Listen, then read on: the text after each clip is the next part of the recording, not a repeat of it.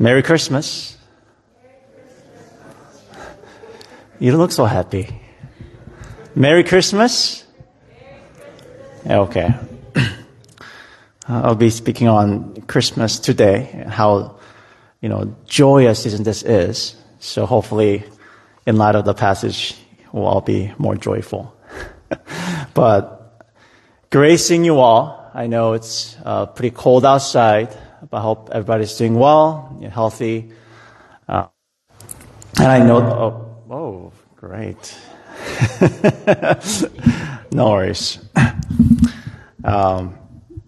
It's probably my fault because just so you know, me and technology don't really get along pretty well. So something always goes wrong. So I must have done something.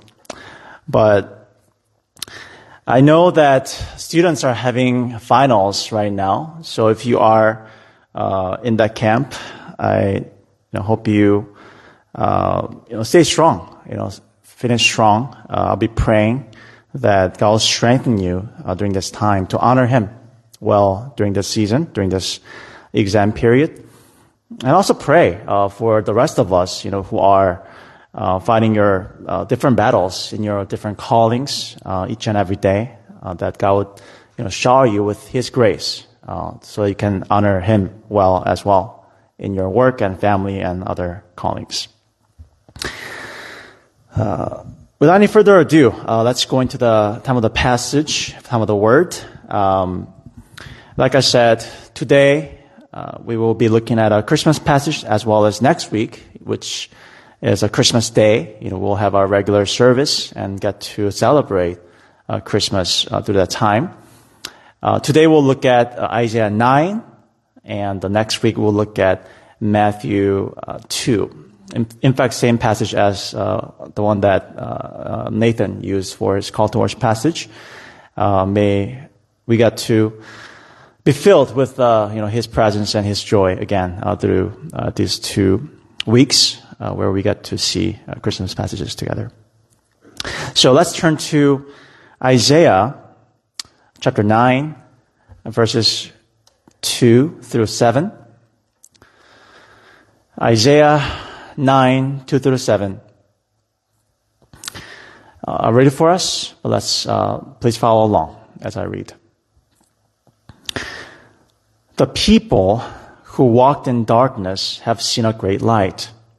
Those who dwelt in the land of deep darkness, on them has light shone.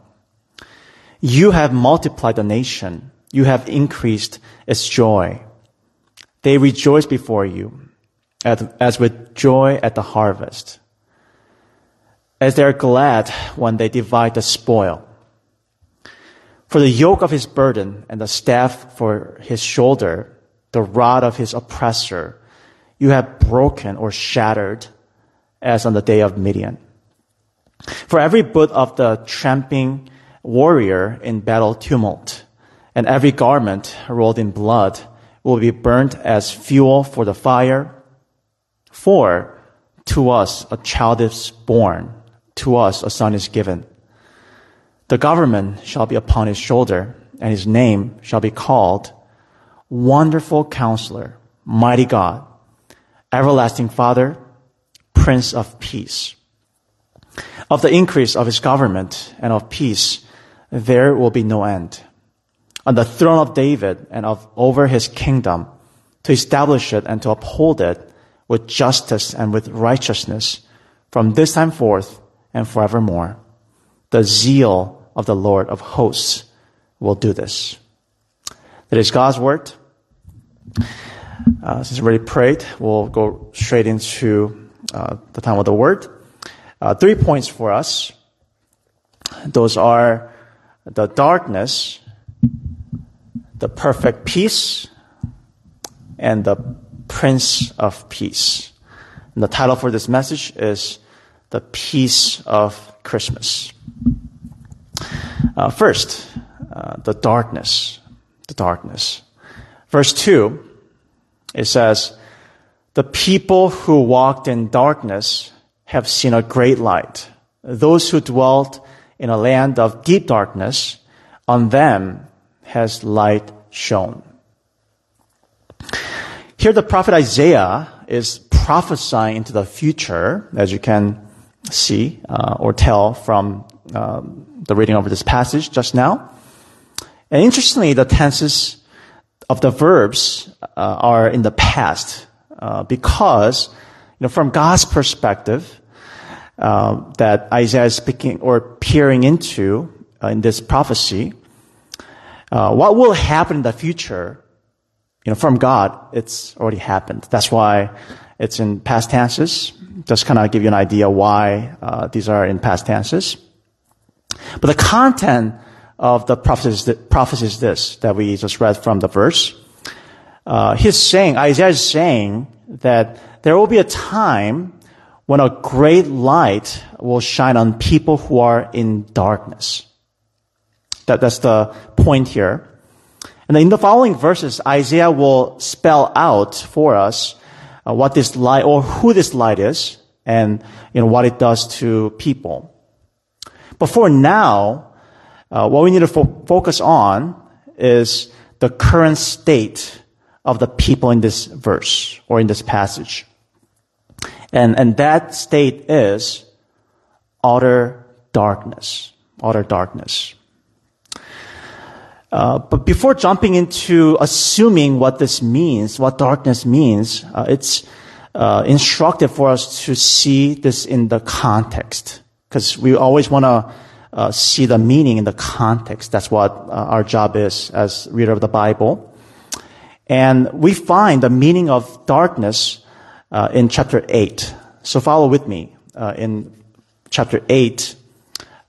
Verses 19 and 22, it says this.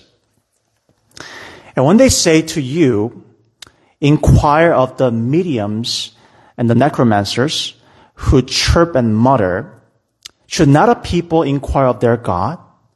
Should they inquire of the dead on behalf of the living? And they will look to the earth, but behold, distress and darkness, the gloom of anguish. And they will be thrust into thick darkness. Here the context is that the people of Judah, that's the southern kingdom of Israel, are in deep trouble. They're surrounded by powerful enemies such as the Assyrian kingdom. And in that situation, these people, instead of seeking God for help and guidance, apparently they are seeking the mediums or fortune tellers. And Isaiah says that this will plunge them into deeper darkness. So we get the idea that darkness in this context specifically refers to the state without God. Hope you're following with me so far. The state without God, that's what darkness means. For the Jews in the situation, it was dark and helpless because they were facing their enemies without God, right? But then they're choosing to resolve the situation by their own means, by looking to the mediums and so forth. And they're pushing God farther away. So they are going into deeper darkness over and over. But this idea of darkness being away from God, or the self-reliant tendency to solve problems, comes all the way from Genesis 3, where we see Adam and Eve, listen to Satan, and they eat the fruit with the hope that they would be like God, right? They would have God's wisdom and be like Him, and to replace Him even. And since then, humans have been trying to live their lives, by their own wisdom. That's called sin. That's called, again, darkness. Trying to replace God. And as they do that, as they try to find their own solution apart from God, the result, unfortunately, is, emptiness, fear, and despair. They cannot fix their own problems. In fact, it gets worse and worse. St. Augustine of Hippo, if you go to the next slide, who is one of the early church fathers, said this in his own autobiography called Confessions, saying, "But my sin was this, that I looked for pleasure, beauty, and truth, not in Him, not in God, but myself and His other creatures. And the search led me instead to pain, confusion, and error. I have a friend from my high school days. I'll call him a guy who's got it all. His father owns this, big, thriving international trading business. So my friend had his own credit card that seemed to have no credit limit on it because he kept using it without limit in high school. And he at the time was driving all these fancy cars, you name it. I'm not going to name any, but you name it. You think about what those might be. Starts with A and C. Anyways, and expensive clothes and all these, jewelries.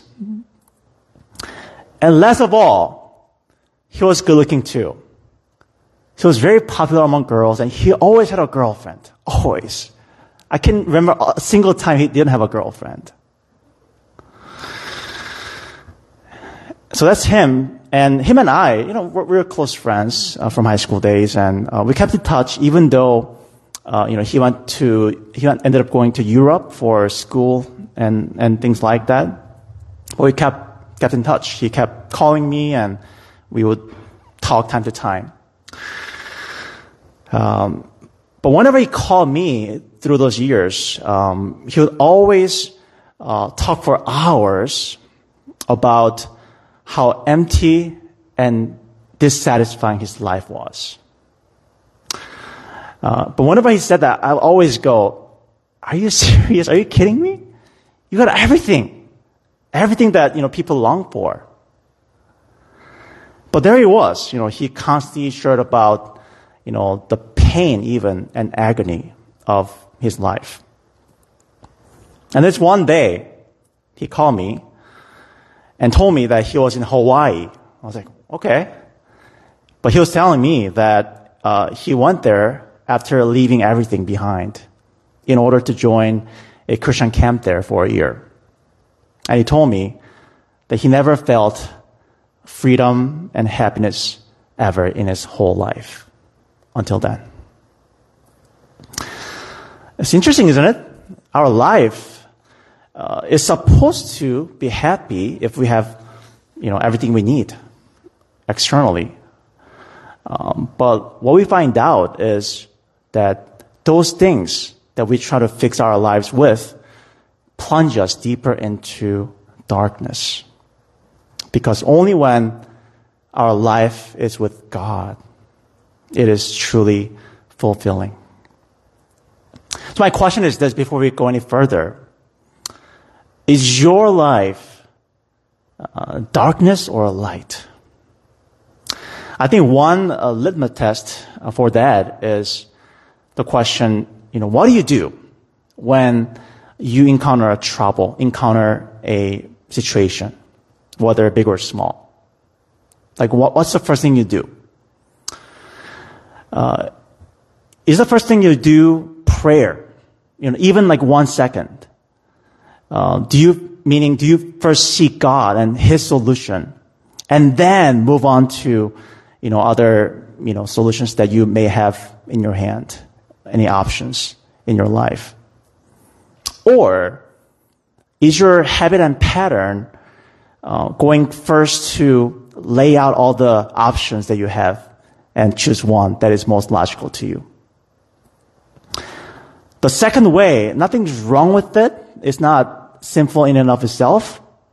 But if there's no God in it, if your pattern is constantly going to human solution, then what's going to happen is that we may be used to the temporary pleasures that we get from solving these problems, but may miss out on what God can do in your life to grow you, to become more dependent on Him instead of yourself. Meaning, we may be led into darkness by those small decision-making process moments and may end up getting the pain, confusion, and error that Augustine is talking about. The darkness, we may be in it too. Second, the perfect peace. Now, so we move on and go on in the vision of Isaiah, and we see that the light has come, and we're about to see that the final result of the light in the world is stunning. Stunning. So follow with me. Verse 3, it says, "You, God, have multiplied the nation. You have increased its joy. They rejoice before you, as with joy at the harvest, as they are glad when they divide the spoil." Apparently there's a tangible joy here. Isaiah mentions that it's like when there's a harvest of food, or even like when they divide the spoils of war after a victory over their enemies. Meaning, just as we know how it feels when we eat really delicious food in abundance, and also, how we know how it feels when we win in a competition or things like that. Isaiah is saying that the joy that he's talking about is that tangible. You can feel it. But at the same time, he tells us that this joy is ultimate. It's not, temporal that you get from these material things. Because he says this joy is before God, the one who can truly satisfy us. So he's talking about this lasting true joy. So that's the snapshot of what the light can do in this prophecy. And then we go on. Verse 4, it says, "The yoke of his burden and the staff for his shoulder, the rod of his oppressor, you have broken as on the day of Midian." Isaiah is saying that there will be joy because God has freed people from all forms of oppression. At that time, the Assyrians, the arch enemy of Israel and Judah, they took pride in putting heavy yokes, on their captives, like they would on, animals like cows. You might have seen the pictures like that. What that means is, when we say oppression, it means when a person or group treats other human beings in inhuman ways or even animal-like ways, and they subjugate them, treat them like slaves, control them, by which they're essentially denying them the dignity and respect that they deserve as the image bearers of God. That's oppression. So on a societal level, that includes obviously racism, sexism, abuse of any kind, and especially human trafficking. That's like literally treating people as slaves, right? These are oppressions. But if we were to go a little deeper into more internal realm, oppression fundamentally includes sin in every human heart, because sin yokes us to desire and do things contrary to God's law. And I think a good example is addictions, right? Addictions, things that we are addicted to, whatever that might be. It yokes us and, makes us live like animals. We cannot control ourselves. It's slavery. It's oppression. But Isaiah says, when his light shines, God will break or shatter, in Hebrew, all of these oppressions, all kinds of oppressions. And the word Midian there, of course, refers to the story of Gideon that we looked at last week, how God supernaturally delivered the oppression of Midians on the Israelites, only with 300 soldiers against, 100,000 soldiers of Midian. Just like that, God will free his people supernaturally, because no humans can free themselves from those oppressions. Meaning, in light of the light of God, there will be true freedom on top of true joy. But there's one more. Verse 5. For every boot of the tramping warrior in battle tumult, every garment rolled in blood will be burnt as fuel for the fire. We can just imagine that scene and picture of what this verse is trying to depict here. Meaning that the boot, the military, sandals or boots, and garment, which is military uniform, it's going to be burnt as a fuel for fire. Meaning, there will be a day when there will be no more wars, no more fight or conflict of any kind.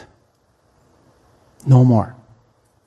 God will destroy wars. There will be perfect peace in the world. People and nations will no longer try to oppress one another through wars. We're not going to be hurt by one another anymore. There will be perfect peace in any relationships.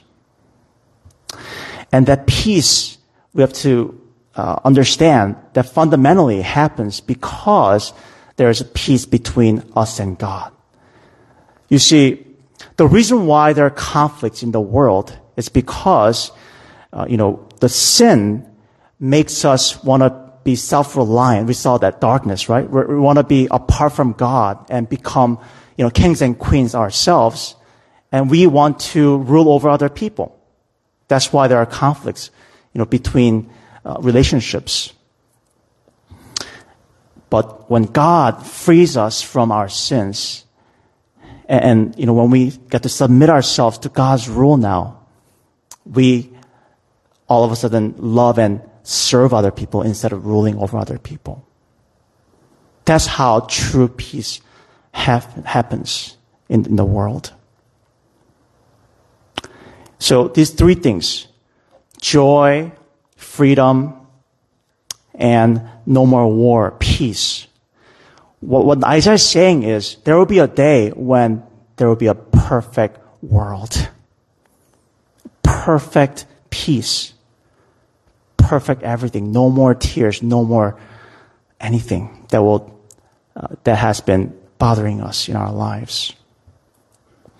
And as we look at that, now I want us to come down to the earth and see the dissonance between the ideal and the present. Because, if we're honest, if we go onto our news app or TV, we see literally the opposite of the picture, right? We see sadness instead of joy. We see all kinds of oppressions instead of freedom every day. And we see wars and conflicts instead of peace. So what's going on? How are we to process this? What's happening here is that Isaiah is drawing a perfect picture for us to look at and then live our present lives accordingly with a purpose and hope.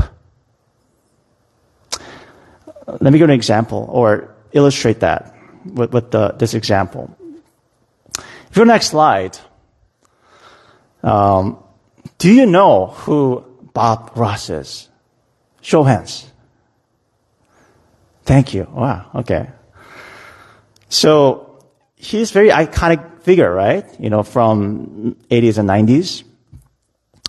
And he's had his own show on TV. And, he would paint like this landscape, scenes from a blank canvas, from scratch. And he will teach viewers how to do that step by step. That's the whole premise of his shows.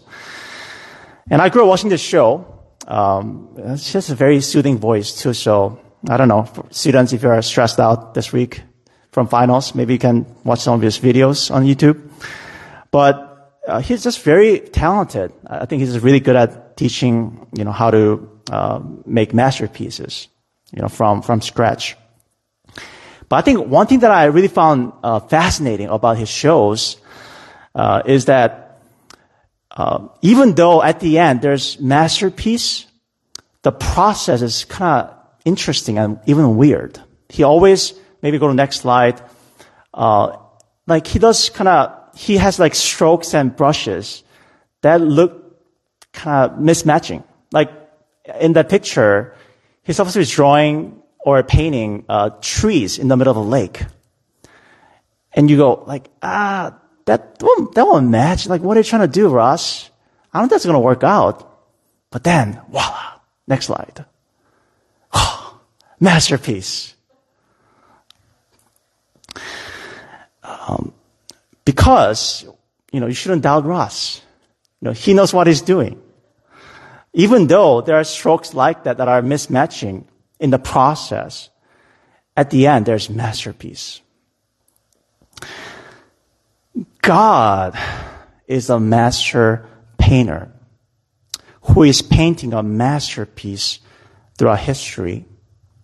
And the end product will be the picture that we just saw, that Isaiah painted for us. It'll look amazing.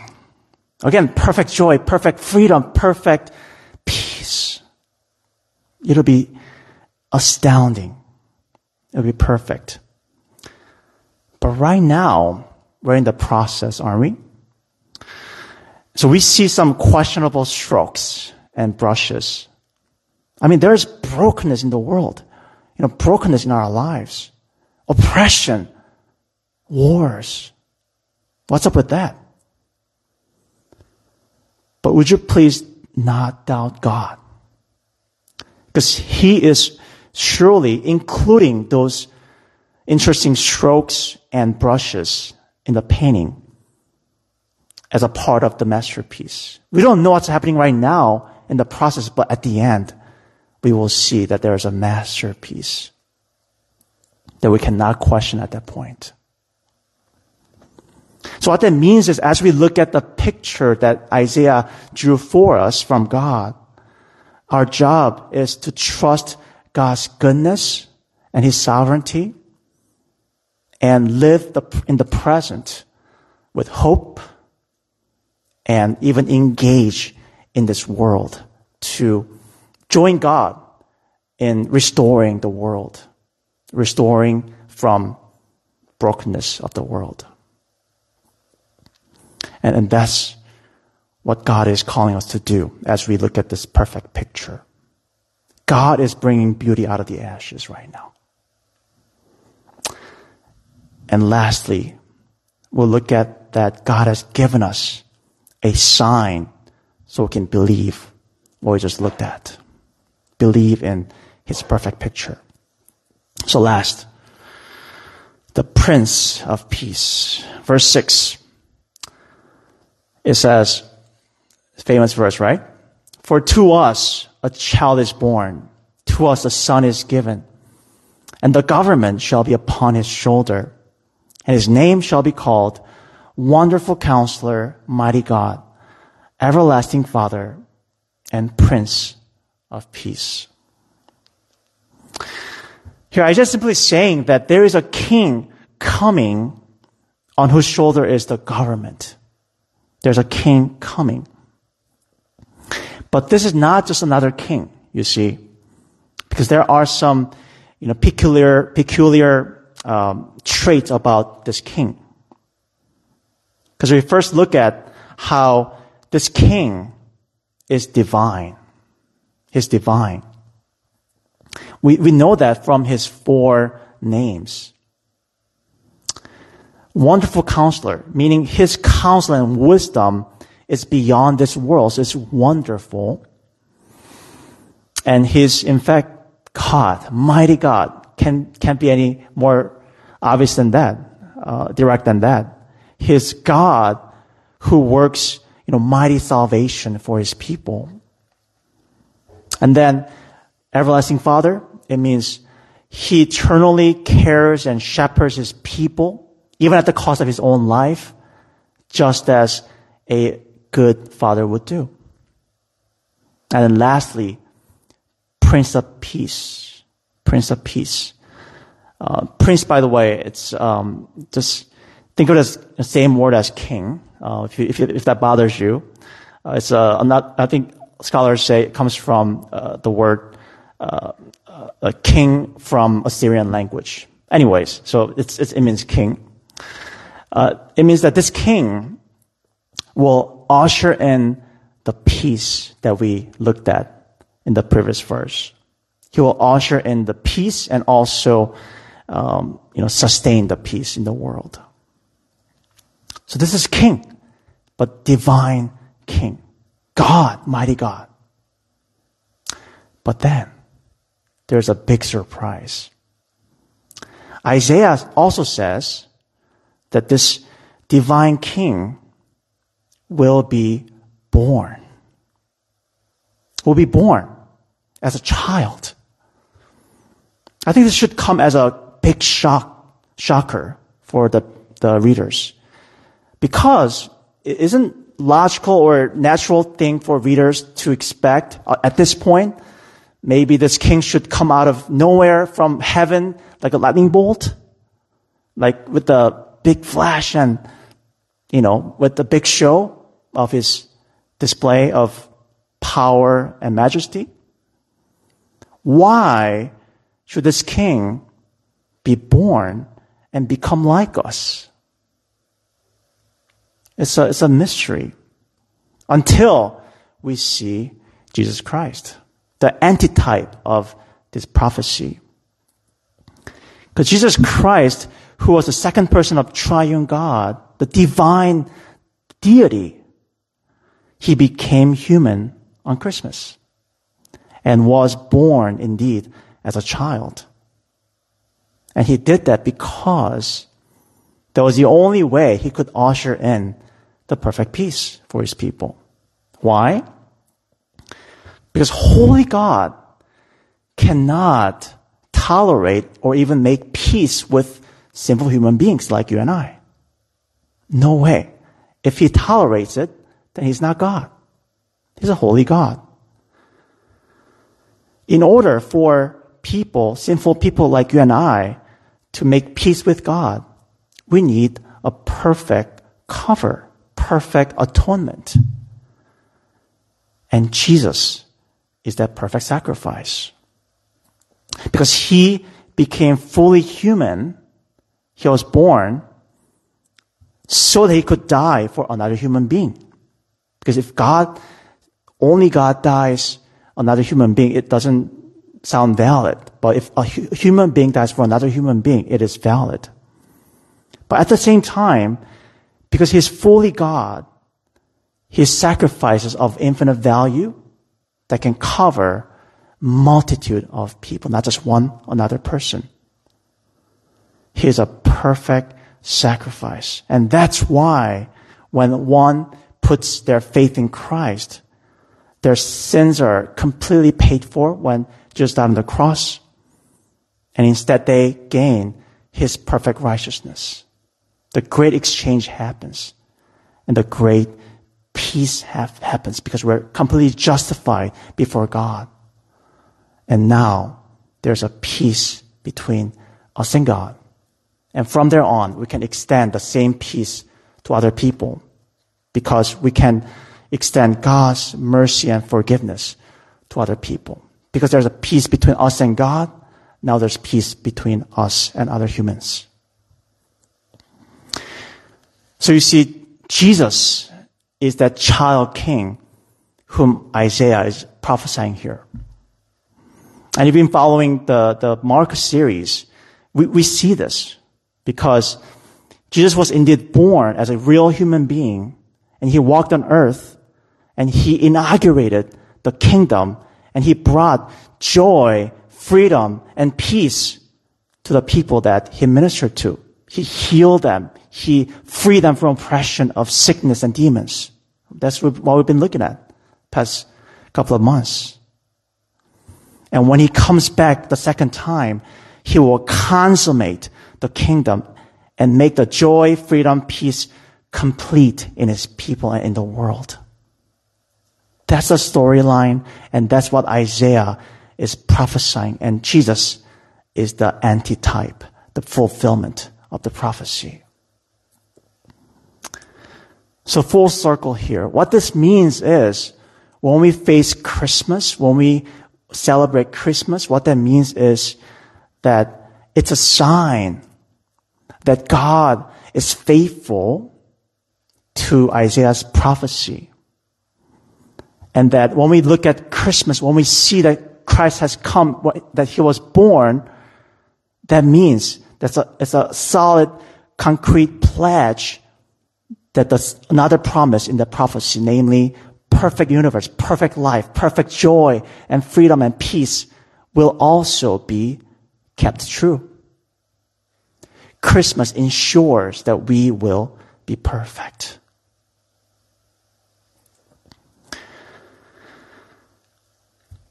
You go next slide. My former seminary professor here, named Dr. Pluderman, and his wife here, Carol, just lovely people, and they were missionaries in Nigeria for a long time, 13 years in total, I believe. And Dr. Pluderman posted a journal entry, I think, written by Carol, on social media a couple of years ago, and it really touched my heart when I was reading it. It was about Christmas, and so I wanted to share that with you in order to apply this passage together. So let me read this entry. It's a little long, but follow with me. It's a journal entry that Carol wrote when she was in Nigeria in her early 20s. The title is Into the Chaos, a Child. An aching homesickness accentuated the morning sickness I was feeling that Christmas of 1967. Pregnant and far from home, I felt a small sense of kinship with Mary, but nothing else fit my expectation of Christmas. As new missionaries, room number 11 was our home in Kano, Nigeria, while we studied the Hausa language. It was hard to feel celebratory in this small guest house room with its cement floor and cockroaches. We had 2 single beds pushed together and canopied with nets to protect us from malarial mosquitoes. Still, our walls were frequently smudged with mosquitoes and the dry blood they had sucked from our limbs. Arriving in Nigeria, we found a country torn in civil conflict, a war. Though we weren't in the war zone, the whole country was extremely tense. But news from home was also troubling.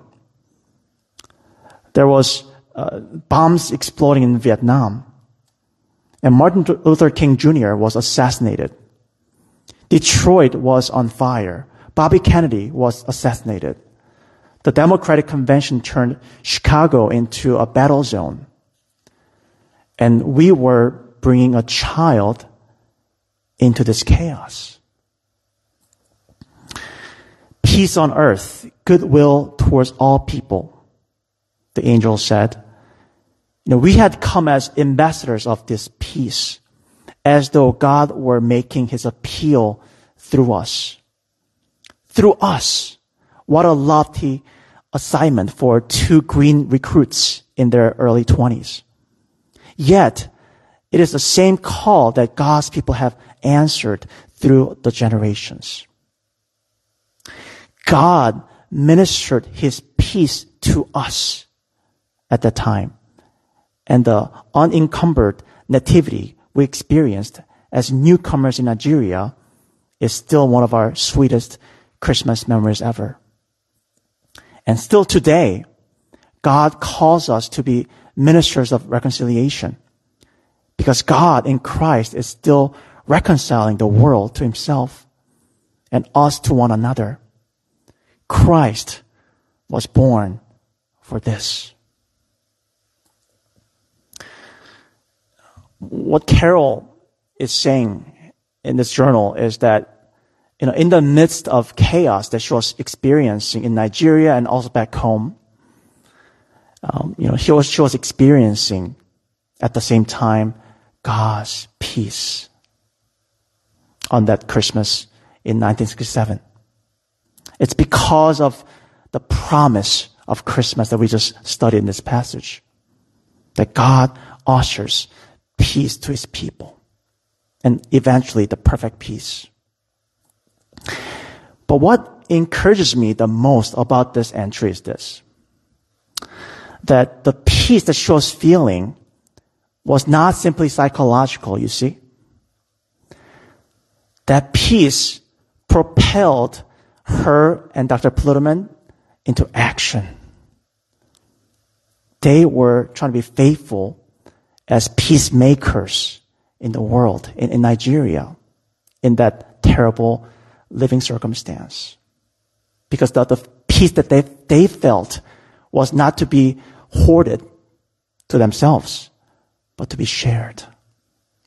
Meaning, they were to participate in what God is doing to restore the world. Peace was making that active to the point that they dedicated their 20s and 30s, young period, like perhaps many of us here in this room, for the Lord, because of the peace that they felt from Christmas. I wish I could say that the world has become more calm since then. I would argue that it's gotten even more chaotic. The few years were, unprecedented global pandemic. And there is war in Ukraine and elsewhere in the world that even the news media is not covering, that I only hear from my friends in those areas. And there are political and economic unrest in this country right now, where people are increasingly hostile to one another. But in this chaotic world, now the question is, would we try to fix those problems and my problems and your problems by relying on our own means and plunge into deeper darkness?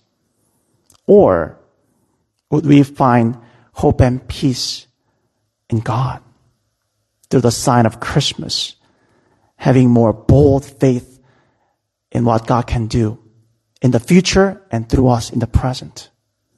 And will we take action? Let's pray together. Let's spend just a little more time in prayer before I close in prayer for us and give benediction.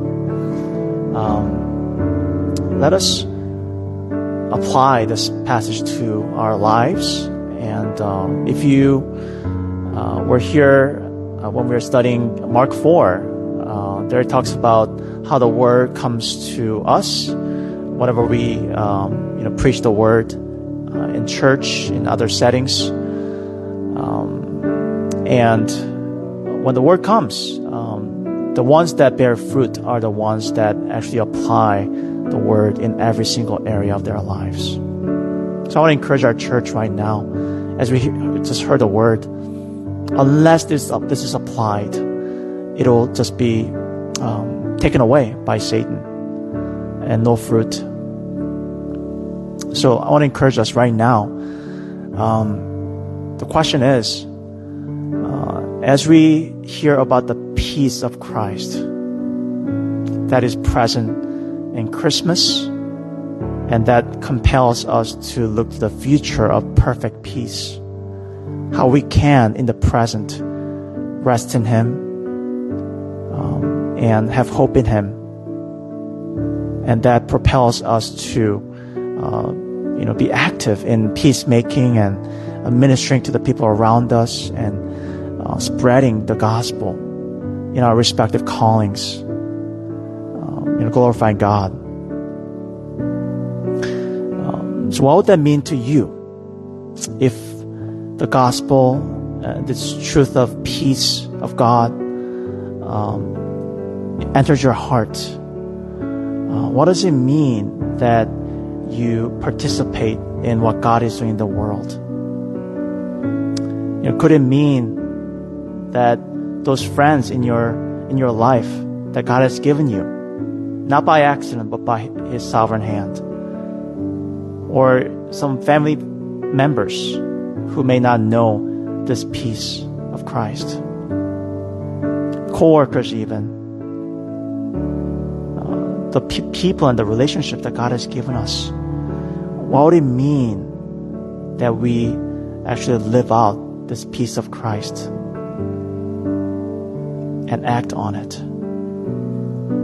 Let's think about that. Let's search our hearts. Let God search our hearts and help us to actually bear fruit of this word. As we do that, let me close in prayer for us, but let's really hold on to this time together as a church. Have God speak into us as we apply His word. Let's pray. God, thank you for your word that you pursue after us this Sunday afternoon and speak to us in our different circumstances and situations of our lives, God. Oh Lord, change us. God, we acknowledge that we're so prone to fix our problems and fix our chaos through different means that we can control or avoid or freeze or look to other things. We do everything except turning to you, Lord. Lord, help us, change us, so we'll be people who rely on you for every single thing of our lives and find solution and light in you. And as we do that, Lord, please show us how we can be your ambassadors, how we can make peace, how we can go from here and spread the joy of Christmas for those who are still in darkness, those who are still, for whom the only solution is human ways. How can we, Lord, be used by you? So, Lord, as we approach our Christmas this season, this year, may it touch our hearts. Help us to go beyond the festivities, the injected meanings that may be foreign to our belief and what the Bible says. And help us uphold you and celebrate you as the hope of the world, that we have a bright, perfect future, and help us live it out. Encourage those who are discouraged in this room, and help us to enjoy you during this season as well. Now please receive the benediction. It comes from Numbers 6 and 2 Corinthians 13:14. Here, God's very words, blessing you, pronouncing good words to bless you this week. The Lord bless you and keep you. The Lord make His face shine upon you and be gracious to you. The Lord lift up His countenance upon you and give you peace. The grace of the Lord Jesus Christ and the love of God and the fellowship of the Holy Spirit be with you all. Amen. Let's be seated.